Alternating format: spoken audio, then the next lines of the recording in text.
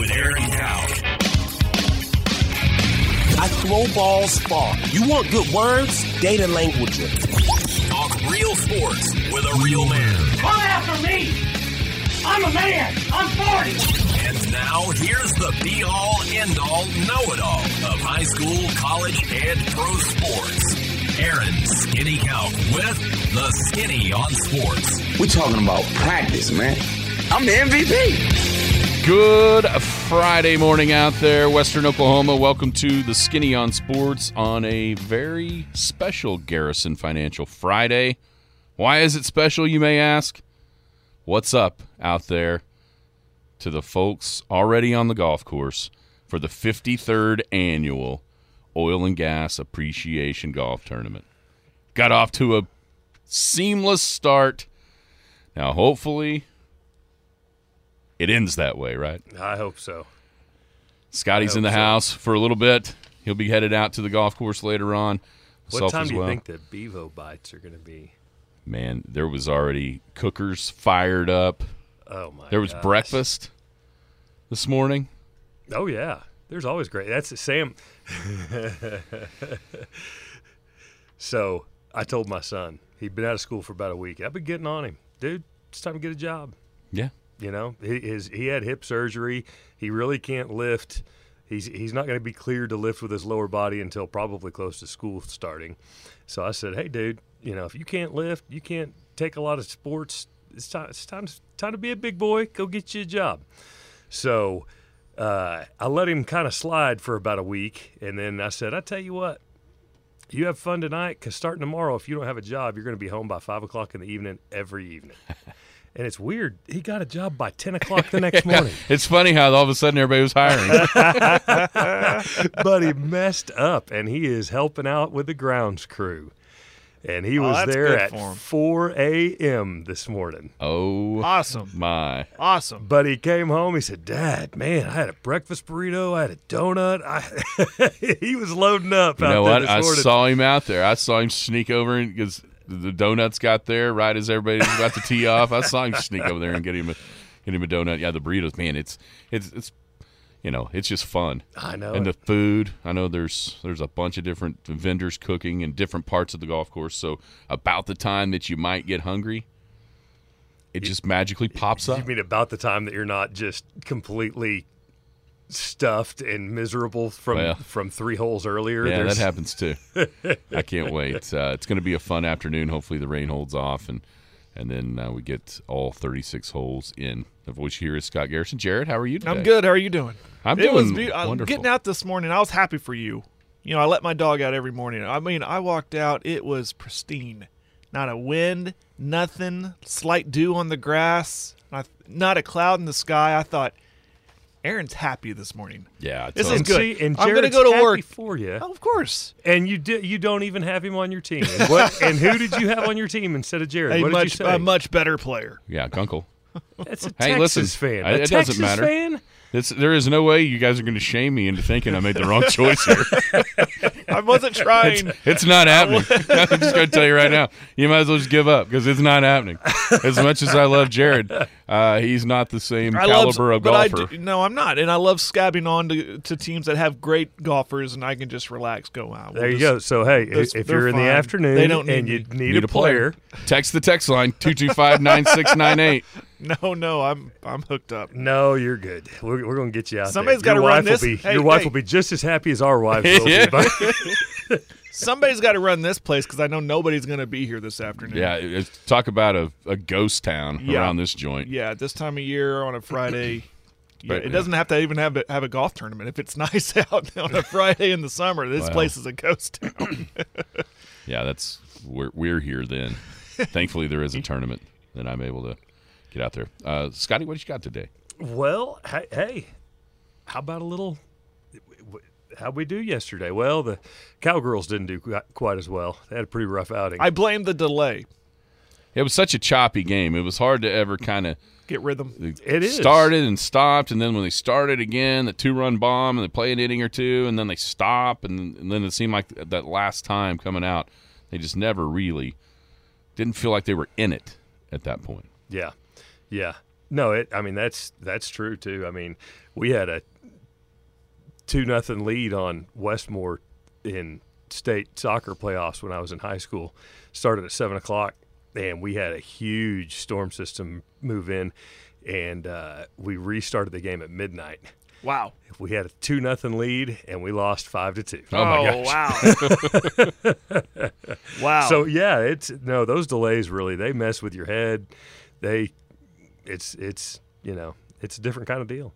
But I didn't think that Oklahoma was going to make it there for a little bit yesterday. You know how I know that Oklahoma is an unstoppable force in softball?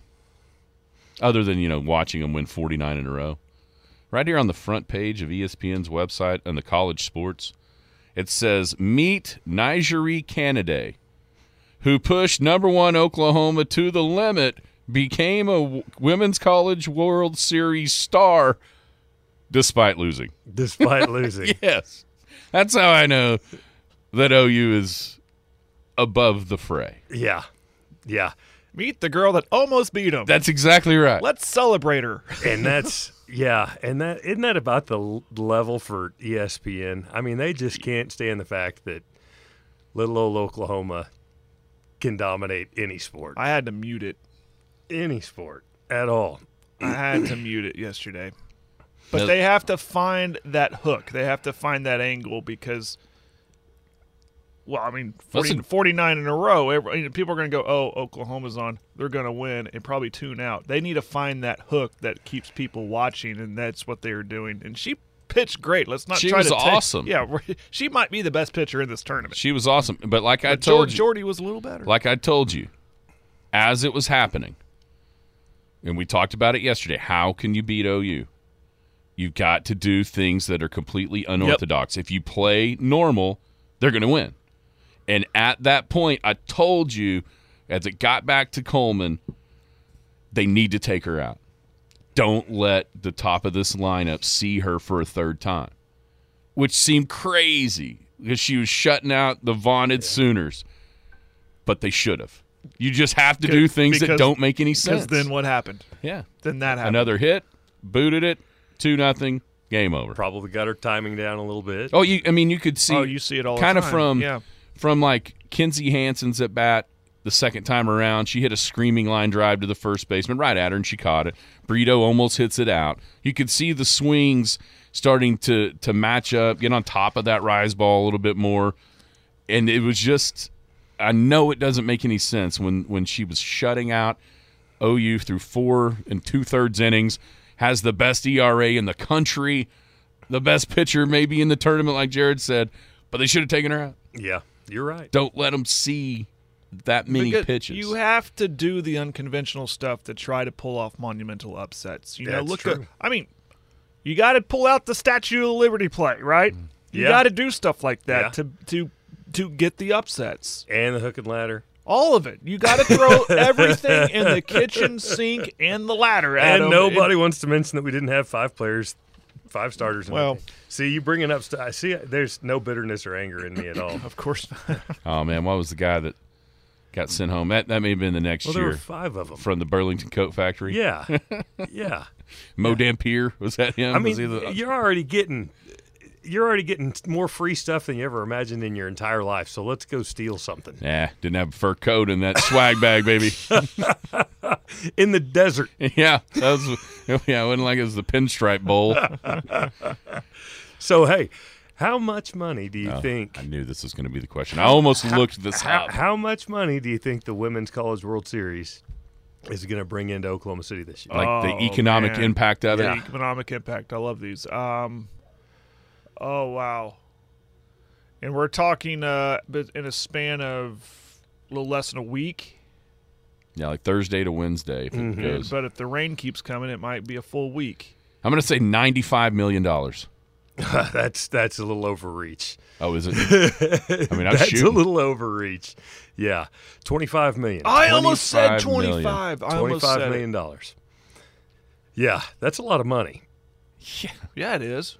I think that I can't remember. We talked about this during football season. Was it $5 million a game that it was costing Norman when they were having more because they had 11 a.m. kickoff instead of having an evening kickoff or afternoon kickoff? It was. I saw this yesterday because there was a story that Oklahoma and Texas are negotiating with the Cotton Bowl that contract runs out in 25 to keep that game there.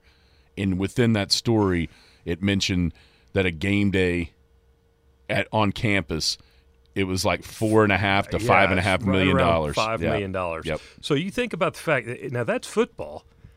That's a 100,000 seat stadium, not counting the people that are tailgating. I mean, this is a 13,000, 14,000. I mean, if they've got more than 13,000 fans in there, they're loaded, and $25 million. And when you think about it, if it goes to Tuesday, Thursday, Friday, Saturday, Sunday, Monday, it's basically a game day in Norman every single day of this tournament. Every day of the tournament.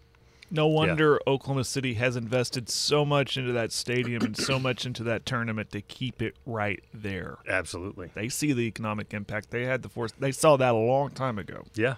Well, and here's what's crazy about it. When we were talking yesterday, obviously with Oklahoma or Oklahoma State in the field, there's a buzz. But you see that stadium you see it full no matter who's playing. Well, and that was there's a really good article, and I hate giving ESPN any credit at all, but there's a really good article about it. Let me see. Give credit to the people, right? Is that what you're supposed to do? I don't know. ESPN actually does a good job when they're not on their tirades of. So Graham Hayes from ESPN has a good article. How Oklahoma City, home of the Women's College World Series, became the center of the softball universe.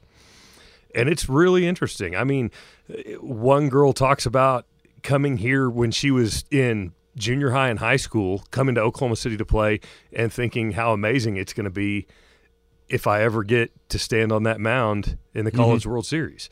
Another coach said something to the I mean it's just that's the way it's looked at. It's looked at as the mecca of college softball. It's basically the Masters for college softball. It is. And it's not just college.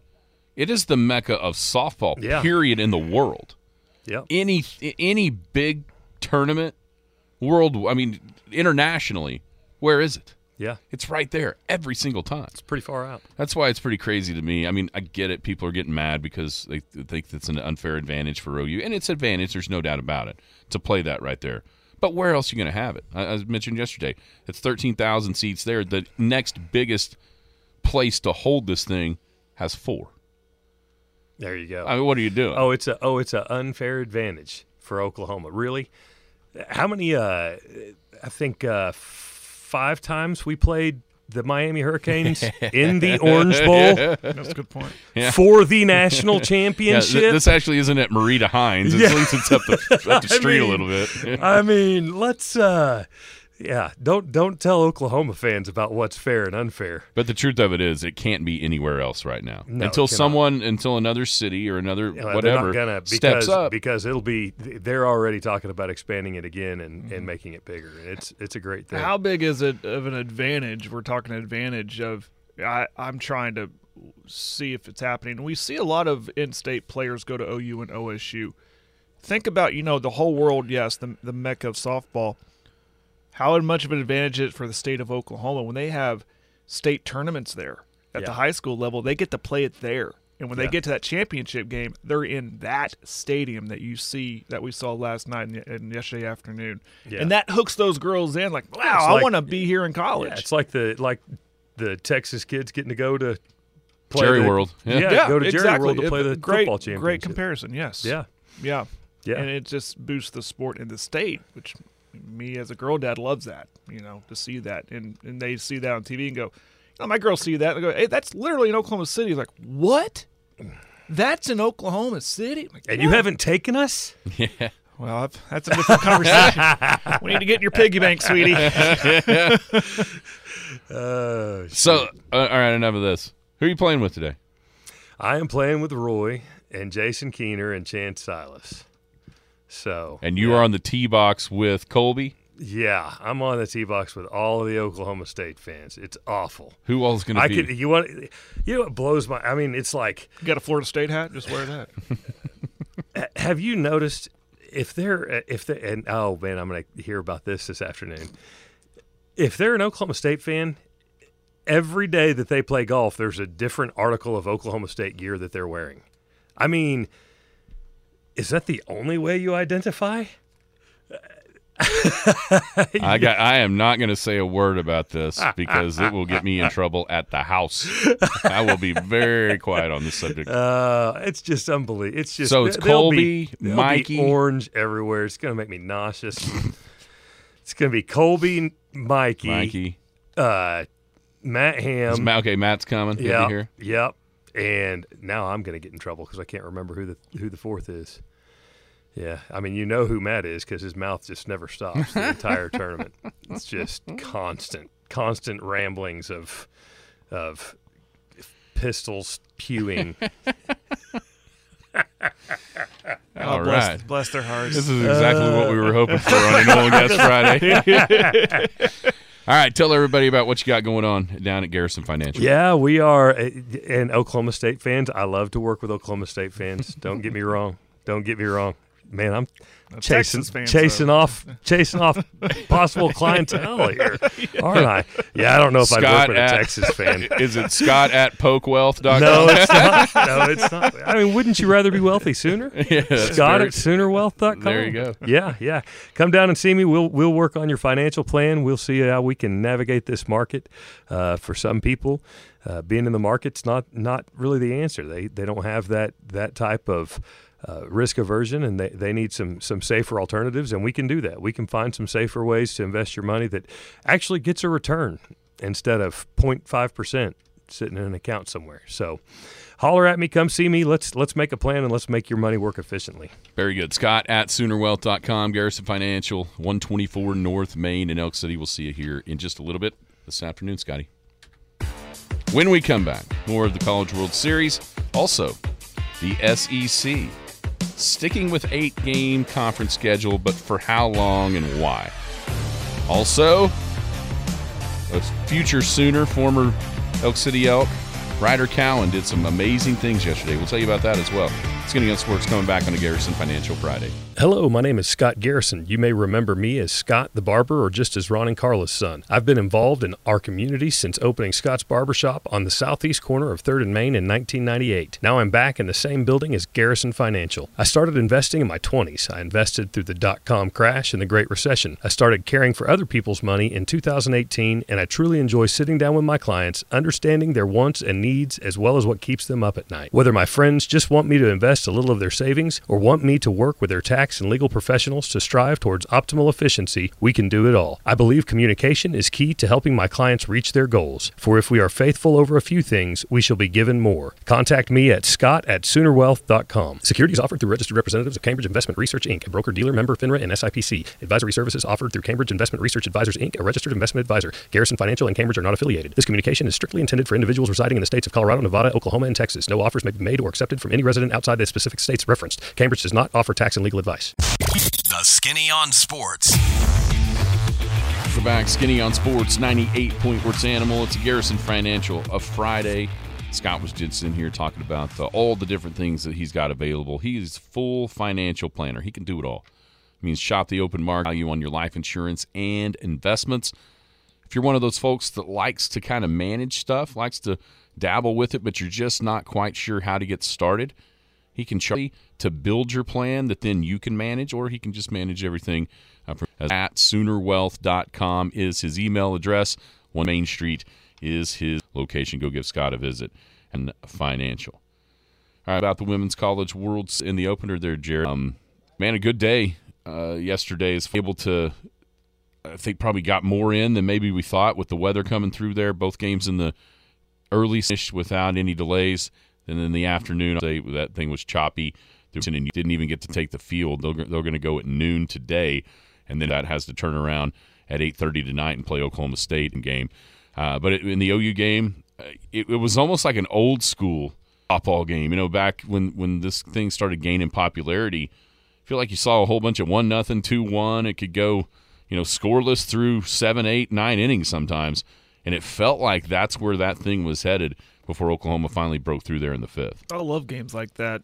I love good battles like that, especially between those two great pitchers. It's a lot of fun. But, man, one mistake made by Stanford there in the, did it help me, 5th inning? Yeah, 5th. 5th inning. And that was, and we were watching it, and as soon as that happened, we were both kind of like, well, that could be it. Because Jordy Ball, I mean, give Canada her enough credit. I mean, all the credit. She played or pitched a fantastic game. Reminded me of the young lady from a couple years ago. Odyssey Alexander. You remind me of her. James Madison, no doubt. And then, but then you got to give credit to Ball too, because without Ball's pitching, I mean, she got herself out of some jams more than once. And that kept her team, gave her, and as long as she was in the ring there, I thought that gives OU all the opportunity to win, and they're gonna, as the longer this thing goes on, a 0-0 tie. The people would say, well, there's that pressure we're talking about. That pressure would be on OU more to break through. But I kind of beg to differ. Sometimes the team that's pulling off the upset, the longer they could stretch it out, then that pressure builds for them too. Because like, man, here it is 0-0, but we have got to score. We cannot hit off this Jordy Ball. So, but great game. I mean, the pitching matchup, the pitching duel was extremely fun to watch, and makes me wonder now with Tennessee next, who put up 10 runs on Alabama, because that was the best pitcher, what we think is in this tournament. Is that ease off? Now can OU look forward and go, okay, we don't have to see her now. Maybe later. But now we just worry about Tennessee. Would they have more success against a less talented pitcher, if that makes sense? Yeah, there's two. I mean, I think Tennessee, they were one of the teams that kind of has a two-headed monster on the mound that some others don't. Mm-hmm. Without Oklahoma not seeing obviously Canada before yesterday, not seeing these girls, it's a different challenge, and I wonder, talking about maybe pulling her at that time, I wonder if Tennessee will look at that and kind of go with that strategy. There was a lot of times early on, even in the Big 12, where the coaches wouldn't allow the OU hitters to see their pitcher twice. It was like one time through the lineup, you're done. One time through the lineup, you're done. And I wonder if that strategy comes back. We haven't seen it lately. That was more of the first of the year kind of stuff, and it really did seem like it threw OU's offense off balance a little bit just by not getting comfortable, in the box against multiple pitchers. But, I don't know if did anything yesterday kind of change your mind of what you think the ultimate result of this thing is going to be? No. Well, no. Even up to the point of, I think we saw the two best teams, in my opinion, the two best teams in OU and Tennessee. Tennessee almost tried. I mean, Alabama tried to make it interesting, but let's face it, Tennessee should have had that thing run ruled and over with. And that was a big test for OU out of the gate. No, nothing changes my mind. I think OU's the best team, and I think Tennessee was going to meet them there in the championship series. So that means that tomorrow's game, tune in. That one could be epic. Oklahoma State, we mentioned, lost 8-0 to Florida State. Kate Sandercock is, it seems like she has been there forever. Yeah. But she was good, kept OSU off balance. She went 5 scoreless, gave up 4 hits, struck out 4 and walked 2. With what happened in the challenge that is Tennessee next for Oklahoma, if OSU can get by today, do you think that loss makes it less or more likely that we could see Bedlam? I want to say less likely. Just because you don't think Oklahoma's going to lose? Well, I'm kind of standing on what I said yesterday. I don't think we'll see him there, and I had a feeling that Florida State would give Oklahoma State problems. I just had that feeling. And I wasn't going it by chalk just because they were seated higher. I just thought they're just a slightly better team. And it was unfortunate. The weather thing, I think, is a thing. The delay was a thing. But it was 2-0 when they went to a delay. Am I right? Yeah, they hit a home run in the first. Well, it got delayed to begin with. They delayed to start, and then they got started. Then it took a 2-0 lead, and then it was into like the third or so, and then Yeah. I was fortunate. I got home late last night. I was still able to watch the majority of that game. But I think those start and stops has problems. But the other team has to deal with it too. I mean, it can't be a built-in excuse for OSU because Florida State had to sit and wait too. So but my point is, I think there's a rhythm thing, especially when you're behind and then you stop and then you can't re-find rhythm and so it just makes a tougher road to hoe for OSU. It's just less likely for me to see them get to the championship series. I think you're seeing a little bit of, maybe the struggle that OSU went through at the end of the season versus Florida State getting better, because Oklahoma State took 2 of 3 from the Seminoles, but that seems like a long time ago, right? Way back in the early part of the season. And after a great performance back-to-back weekends in the regionals and then in the super regionals in the time where a lot of people thought OSU could be in trouble just to get to Oklahoma City, it just kind of fell flat, man. It's like you got there, and I was of the opinion that kind of getting past that is going to allow them to be just free and clear and go out and continue to roll, and that just isn't what happened whatsoever last night against Florida State. What else sucks about that delay is it took the crowd away. There's a lot of people who just decided to go home. It was a Thursday night. People still have to work the next day. I mean, if this was on a Friday night, that OSU crowd may have hung out, and stuck around as long as possible. But when that thing in, like right at midnight, 11:30, I mean, it was late, and we talk about the great crowds, but you can't blame them for not wanting to stick around. And then they tell you clearly there's lightning in the area, go to a safe spot, clear the stadium, all that stuff. And some people are like, let's just go home. I got work tomorrow, hon. Let's put the kids to bed. Let's go. And that's a part of it, too. It was a weird atmosphere once that completed because there's barely anybody there. Right. Yeah. Just so late. And so in all that advantage that was pre-tournament talk for Oklahoma and Oklahoma State gets wiped away with that weather, no doubt. So now today, as I mentioned, Utah and Washington were not able to even get on the field yesterday in the first round. And part of me was hoping they would. I was like, I will stay up. So they'll start at noon today. Then you'll have the first elimination game at 6 o'clock between Stanford and Alabama.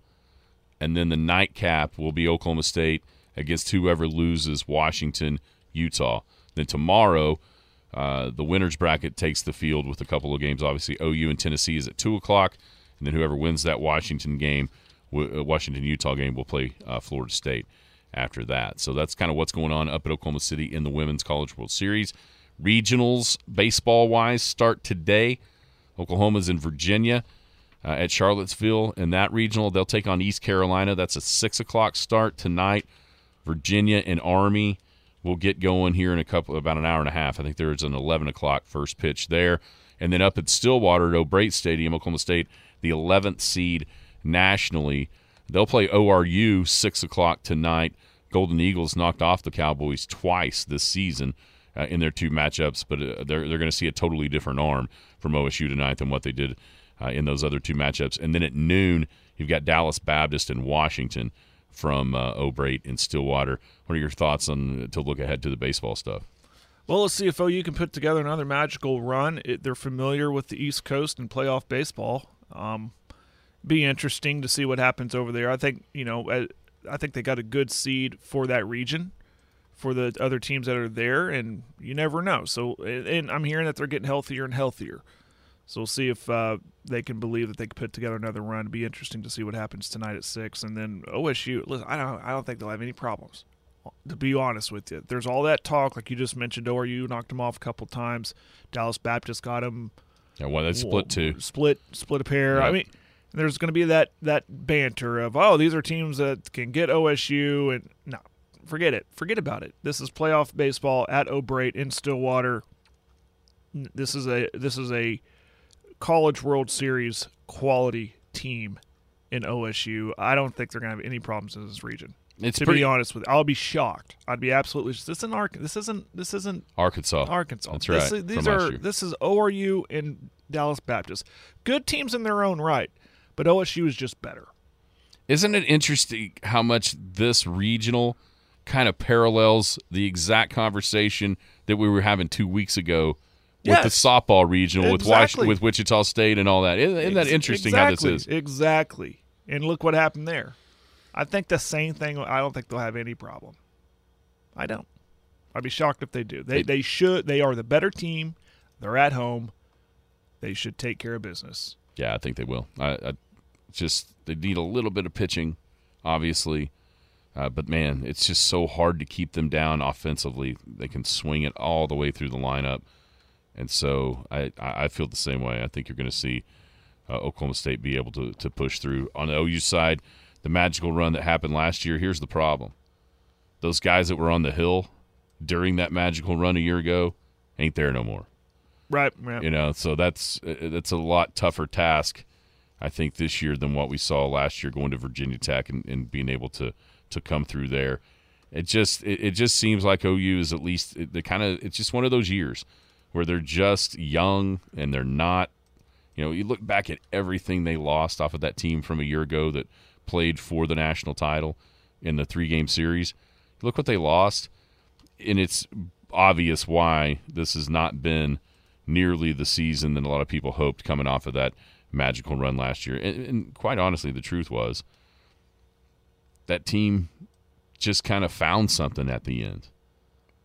Yeah, you've seen it before. But having said that, it's possible. Because do you happen to remember that last year the team that beat Oklahoma at the end, Ole Miss, was the very last team to get into the tournament? That's why you play it. Yeah. OU was one of the last 4 this year, the last 4 in, to be able to get into the regional. So it's possible. But if you're asking me, one of the 2 state schools moves on, the other one doesn't, I'll clearly be on the OSU side of that the Cowboys would move on, and then you see whether or not they have to go to Vanderbilt or if somebody upsets them, they have to come back to O'Brate next week. With the youth at OU, it still feels, even last year, it felt like they're a couple years away. And then, he's gotten some good guys in there, and that you've seen sporadically throughout the season produce. I mean, true freshman guys. And now it feels like they're a year away, right? It feels like they're on the cusp. And they're a good team with a good coach, and he's building something. And I think the vision was 4 or 5 years down the road, we'll have something rolling a little bit. And maybe, of course, last year, obviously, way ahead of schedule. So we'll just see. We'll see what happens. You still got to go. Pitching's big. You got to have pitching. And that's not, that's not there this year. But they still have some big bats. They got good defense. But the pitching has to be on point to give for them to have a chance. All right, staying with the Oklahoma theme. Man, what an exciting finish it had to have been down at the Territory in Duncan yesterday. Yeah. So, we were wanting bedlam on the softball field. We may not get that as we wanted, but we got a little bedlam yesterday in the final round of the OGA Stroke Play Championship at the Territory. Ryder Cowan grew up right here in Elk City, coming off of back-to-back individual state titles. He won the 3A tournament a year ago, then just a couple of weeks back over in Weatherford claimed the 4A individual title, helped his team at OCS win the team title as well. He went into yesterday's final round 2 shots behind his buddy Jordan Wilson, who plays at Oklahoma State.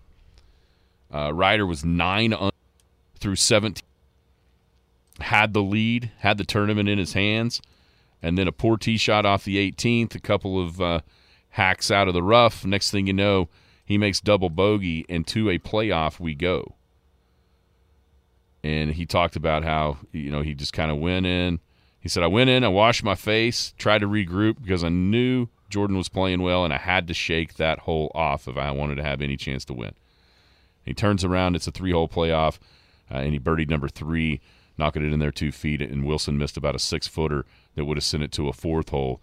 So Ryder Cowan is your state stroke play champion after those 2 guys just blitzed the field, man. You look at the final leaderboard, they were 5 ahead of everybody. They both ended up 16 under par. Ryder shot 65, 70, and then it's another 65 yesterday for his 16 under total. Wilson went 67, 66, 67 for his 16 under total. Man, what an awesome display that those 2 guys put on yesterday at the Territory, which, by the way, when you hear 16 under through 3 rounds, you're probably thinking, oh, what kind of pitch and putt is that? That ain't what the Territory is for most mere mortals. But with the way that those 2 guys played, that's just awesome accomplishment by both those guys. But congrats to Ryder, man. That's so cool to see a you see a kid that as a young fella out here, and you think to yourself, that dude's good. That dude, what can he do? What might he do? And then you see as he's kind of progressed throughout his career, two-time state champion, headed to OU in the fall, and just quite frankly, maybe the best player in Oklahoma. Yeah, that's going to be really fun to watch him through his collegiate career and then beyond. It feels like his trajectory is incredibly high, at the highest level of golf. I mean, right now, he just, every time you hear about him, he just feels like he's getting better and better and better. And case in point right there. And I love that approach. Go in, watch your face, just say, can't let this hole beat me. I'll just go out there. And it's an incredible, mature way to approach it, because you could let a hole like that beat you. Oh, no doubt. You can go, what's going on? I blew it. Oh, man, woe is me. Whatever. He just, kicked the dirt. He just wiped the dirt off his shoulder and said, I'm just going to go out there and keep playing. Yeah, that's to be able to have the mental toughness to let that go, because you're standing on the 18th tee with the lead, kind of, some of us start thinking about the trophy, and instead then it's gone, and you have to kind of regroup. That's really, really impressive for him to be able to kind of, like you say, shake that disappointment off and then come back and play solid and end up birding in the third hole to win the stroke play. It had to have been a comfortable pairing. It talks about in the story I'm reading in the Golf Oklahoma magazine how those guys play really frequently out at Oak Tree. And you know who the third in the group often is? Who's that? Victor Hovland. Really? Yeah. That's fun. And said they're accustomed to watching both guys. And he said a lot of fun. We both played well. Jordan's a great player. And he's the writer, so I'm proud of the way he played today. Says a lot like our rounds at Oak Tree. We always have a good time playing with each other. And today was no different. So that is awesome. And did you see that trophy? Yeah, he probably lifted it up and said, take the picture. Take it. I'm looking at a picture with him holding the trophy. He's kind of leaning back a little bit. And it's about down. His forearms are kind of, you can see the bulge of the tension.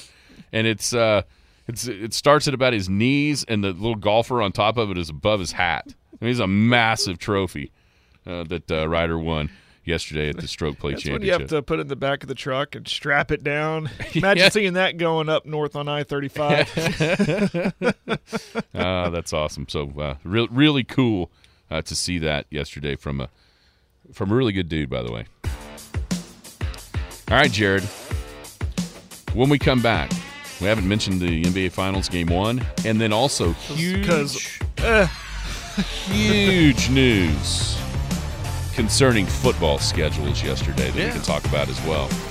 Coming back to wrap up a Garrison Financial Friday right here on the Skinny on Sports on the Sports Animal. Hello, my name is Scott Garrison. You may remember me as Scott the Barber or just as Ron and Carla's son. I've been involved in our community since opening Scott's Barbershop on the southeast corner of 3rd and Main in 1998. Now I'm back in the same building as Garrison Financial. I started investing in my 20s. I invested through the dot-com crash and the Great Recession. I started caring for other people's money in 2018, and I truly enjoy sitting down with my clients, understanding their wants and needs as well as what keeps them up at night. Whether my friends just want me to invest a little of their savings or want me to work with their tax and legal professionals to strive towards optimal efficiency, we can do it all. I believe communication is key to helping my clients reach their goals. For if we are faithful over a few things, we shall be given more. Contact me at scott@soonerwealth.com. Securities offered through registered representatives of Cambridge Investment Research, Inc., a broker-dealer member FINRA and SIPC. Advisory services offered through Cambridge Investment Research Advisors, Inc., a registered investment advisor. Garrison Financial and Cambridge are not affiliated. This communication is strictly intended for individuals residing in the states of Colorado, Nevada, Oklahoma, and Texas. No offers may be made or accepted from any resident outside the specific states referenced. Cambridge does not offer tax and legal advice. The Skinny on Sports.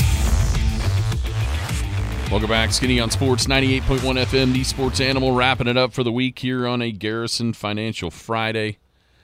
Scott was in here earlier talking about the economic impact of what the Women's College World Series generates for Oklahoma City.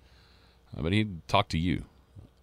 He worked with your accountants to be able to streamline all the tax ramifications, all the different returns that need to be filed. He's right there lock and step with those people. And as I mentioned, he'll shop the open market, bring you the best value on all your life insurance and your investments.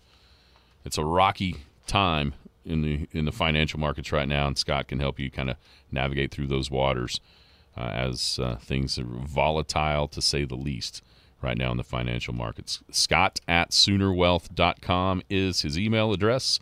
124 North Main is the location of his office down there on the corner of 3rd and Main Street. All right, in one, Denver took control early, led by 17 at halftime, and then just kind of held. It was almost like the big brother holding the little brother's head. Little brother's trying to swing it, quite reach the big brother, holding for 90. I want to ask you this. Is there any on the face of planet that can dominate a game the way that Nikola Jokic dominated last night in the first half while only taking 3 shots? Playing in now. Does that make sense? But no, he was awesome. Expected that. Our question of who can guard him with, and I can never say his name. Adebayo. Not on him. This is just a mismatch out the gate. We knew it was.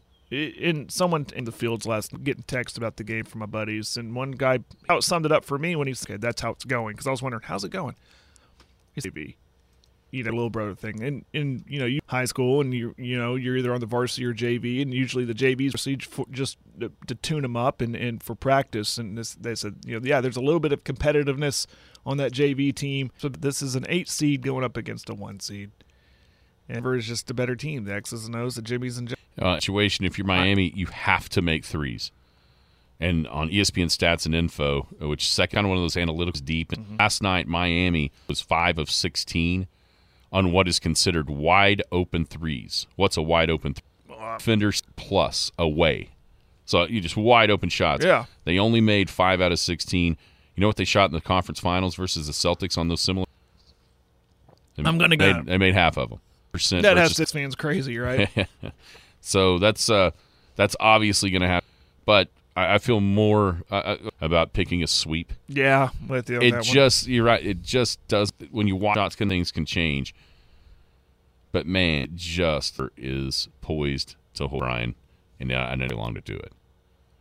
Was the second player ever to record a triple-double in their finals debut. You know who the first? Jordan? Nope. LeBron? Nope. I don't know. Jason for the Nets back in 2 versus the Lakers. Would have never guessed. Jamal Murray become the second mates to have 25 points apiece in an NBA Finals game. You know who they join? To the go-to. Jordan and Pippen? Nope. Further back. I don't know. Who? Magic and James Worthy. Pretty good Jokic company. becomes the second player in NBA history to lead both teams outright in points and assists, meaning both teams on. He had more than anybody on Miami in both those categories as well in his finals debut. You want to guess who the other one was? Of course, Jared, you're going to get it right. Michael. You got to ask me NBA trivia. Start there to Jordan or LeBron, and then furthermore. Yeah. Stay the course. So, the next day, back into Mile High City. Much historic comeback coming up a little bit short for Boston. Today, cool as that might happening, is right. The Heat are matched, whereas they were a lot to handle at you than what Miami is. How much credit should Denver give Boston for stretching that series out? Yeah, I just don't know if it matters. Is that a thing? Maybe. We talked about the rust versus rest yesterday and how many the team that rested was, too, in these situations where they had the other team played a Game 7. Miami just doesn't have the horse last night. Problem was it took him 25. Miami only got to the line versus 20 for Denver. And it wasn't like the refs they had to take threes. Don't have a down with Jokic. He was good. 20 floor. And that's just how good Jokic is. And I think people are going to be mesmerized by what he can do. Pass just off the charts. And he'll turn his passing is so good. Twice, just left elbow jumpers in order to make a great pass for a layup. I mean, it's just, man, he's good. He is, and he doesn't look like he's good, if that makes sense, because he just kind of rumbles around out there the way he moves. But he can get it. And I feel good. The Nuggets, you want to talk about shocker. I'll be shocked if they don't win the series. It's just how many games does it take? Oh, I agree with you there. Absolutely. All right, SEC yesterday afternoon announced that at least for next year, they're sticking with the 8-game conference schedule. How surprised this is that they're going to do this, and how much do you think that this is a thing just for next or in 2020 in Texas conference? I mean, I know the schedules are going to be released in 2 weeks for that 2024 season. How long that this 8-game thing's? 1 year. The first, I feel like this was a compromise until they can really figure it out. So it's kind of like a test run. But I don't understand why. It sounded like they're in favor of 8 more than 9 from these meetings and hearing. Surprises me, but maybe I'm not looking at it from a who is probably pulling a lot. Hey, this is what we want, and then tell their bosses go talk about it with them. But I feel like 9 games. That's public wants. It's what TVs want. But surprised that that's not what the higher levels want. Product for everybody. For the fan, it does. Right. So that's where I failed to. Is it a better product for this? Do the schools? Which is 100% one. Why? They're making millions of dollars, and what kind of goes into that? Making a bowl game, having a winning record, and that kind of thing where you can schedule ends. My concern is correct me if I'm wrong because it's very convoluted. You get to play one rival a year with an 8-game schedule, correct? That's right. So what happens to OU Texas? Texas is the rivalry. That's who's playing. That is 100%. It's not going to go to every. No. I'll admit it. That's my worry is that what would happen to that because A&M steps in and goes, no, we want Texas, which is I don't see A&M ever do it because they're such to the league. But, that just seems like a rivalry within itself too, obviously. The beauty of the 9 is if you're clearly it's going to be Auburn. Yeah. But Tennessee. If you're Tennessee, but you've also got Bama. Georgia, you've got Florida, but you've also got – people don't realize longest running – that's why the 9 made so much more sense. 3 kind of permanent, and then you switched around with – do you realize? I mean, it seems like A&M's ever now, right? Never been to College Station. Did not realize that. When they were there, and then they had never been to College Station. It's the problem to me with the 8-game and getting to 16. 9, which you got to switch the other 6, guaranteed as a freshman, see every place and see everybody come to you in 4 years. And it does better too because you get to Norman Quick fan Boston, that many years. Exactly. I mean, and vice versa, for OU fans who's never Athens or that kind of thing. Right. Yeah. I mean, what A&M was there? What 20? Was that their first year? 2011. I can't remember. I think it was 2012. I 2011 or 2012. remember watching. That's right. And so, but what I'm saying is, it's been more than a decade since they've been in and Georgia's never been there. It's crazy. That's what the 9 got away from. Observing those rivalries. The whole point of the sport, is the rivalry. And so, listening to the guys in the app talking about why on out there that see, yes, they did from ESPN versus the Sun game. Trying to hold out hope that maybe a 9-game even generate more revenue, basically, instead of having the 8. It doesn't mean because of ESPN, just paying for the marquee game. They're, you know what I'm saying? They're not looking for the more inventory necessarily down the list. But we'll see what happens. It does seem like a test run, right? I just can't imagine it's going to stay this way. If it does, what does that do? Because right now, for 2024, Oklahoma needs two non-conference games. I think they were probably banking on the idea of having 9 conference games and then just having to find 1. I think they got Temple and Tulane, now looking for 2. If it's 8, doesn't that almost guarantee that we'll non-conference games like we have in the past, kind of that marquee game? Well, isn't the caveat is there's something like that, Power 5 or something. Power 5, which, let's face it, the way the expansion's happening, you could go and schedule Memphis if that's a thing, if they get to the Big 12 and that. But yeah, I like the idea of having better non-conference games. I think everybody does. And especially early with 8. in September. What's that? Especially with 8 games. Yes, yeah.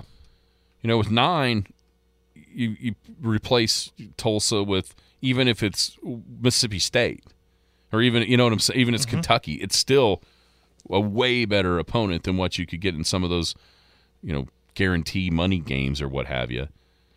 I just think it's kind of a bummer in a lot of ways that if it continues down this road and it's permanent, what we're not going to see that we're so accustomed to seeing. I mean, the third Saturday of every October, you get geared up for Alabama, Tennessee, especially now that Tennessee's back on track. You know, and if that goes away or goes to every other year or every 2 years or what have you, you know, it reminds you so much of Nebraska and how that rivalry lost its luster once the Big 12 came about. And I just felt like the SEC had to see those things, right those wrongs, and they chose not to. Now, here's the one question I do have. With it being, if we think, do we think that this is going to be kind of a stopgap thing until Oklahoma and Texas can not only be in the room, but also be members of the conference, i.e. can actually vote on this? That's a good point, too. That's why there's I think that'll be a thing, too, this time next year, where they can come in and have more of a say and a vote.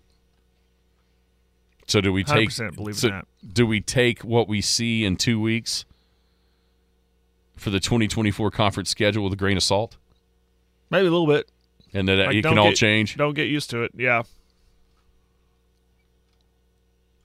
So then OU comes in and says, nope, switch it up. We want it to be 9.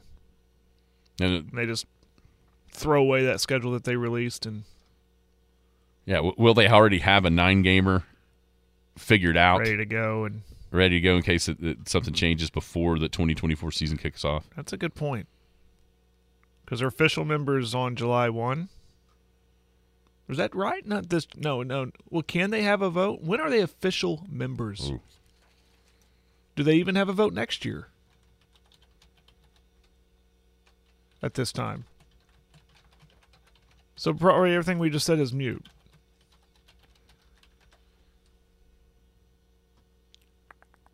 I don't think they're official members until July 1. Maybe July 1 of 24. That's right. Yeah. That's why we're seeing this. Yeah, that's we're going right. to play that 24 schedule that we're going to get. That's in right. 2 weeks. It may be just a 1 year with them in the conference playing. And I also think, you know what? That's 100% right, because you know what else you're seeing that year that you're going to see on these schedules? You're going to see those other rivalries being played for that year. You're going to see Alabama, Tennessee. You're going to see Georgia, Auburn. And I think that's probably just a precursor of what we're going to get after these 2 years when it's renegotiated, re-talked about. I think you're going to see that 9-game schedule come into being once Oklahoma and Texas can be in the room and vote, because from everything you read, both were in favor of 9. And so maybe Greg Sankey just kind of said, okay, table this discussion until I can get 2 more allies in the room that can kind of change. You know, and then you got 2 years to lobby. Try to turn somebody around, and then all of a sudden it's 9-7 instead of what it was seemingly this time at like 8-6 or 9-5 in favor of the other one. It's fascinating. It is. But I know this, with the way the TV is, all the money that's being shelled out, the more marquee games, the better as far as the TV people. And I think necessitate, is that a word? I think so. I think it is too. But all of a sudden I was thinking about resuscitate, like I just passed out. Anyhow, I think it's going to necessitate the better schedules. And obviously in the SEC having 9 is that. But maybe they just don't. We've always accused the SEC close to members. You kind of forget the arguments that you always had against them, test time or playoff time. And that extra game, you know what this game adds? An extra loss to half the conference. And does that pull down the advantage that they've always had with the numbers, with the strength of schedules, if half the conference gets another loss? And that's got to be something that they're thinking about. Mm-hmm. Besides just getting bowl eligible keeping multi-million-dollar jobs as head coaches, but you go 7-6 and make a bowl versus something different. All those things are weighing in. It feels like, at least for these two, as opposed to the conference decision, which usually doesn't happen in the SEC. So does it now mean less because there can't be another game? It just means less now, Jared. Just means less. It just means less. See where you're going with that. Good stuff. It'd be interesting to see what happens. I didn't realize in 2 weeks that schedule would be released. 2 weeks from yesterday. That's pretty exciting. Or Wednesday, maybe, the 14th. That's pretty exciting. Who else would have a show other than the NFL to release your schedule? SEC Network, baby. Everybody have a great weekend. We'll be back on Monday. You've been listening to the Skinny on Sports podcast with Aaron Kout. Be sure to hit that subscribe button to get alerts of when the latest podcast is available. Thanks for listening. That ball is blistered around.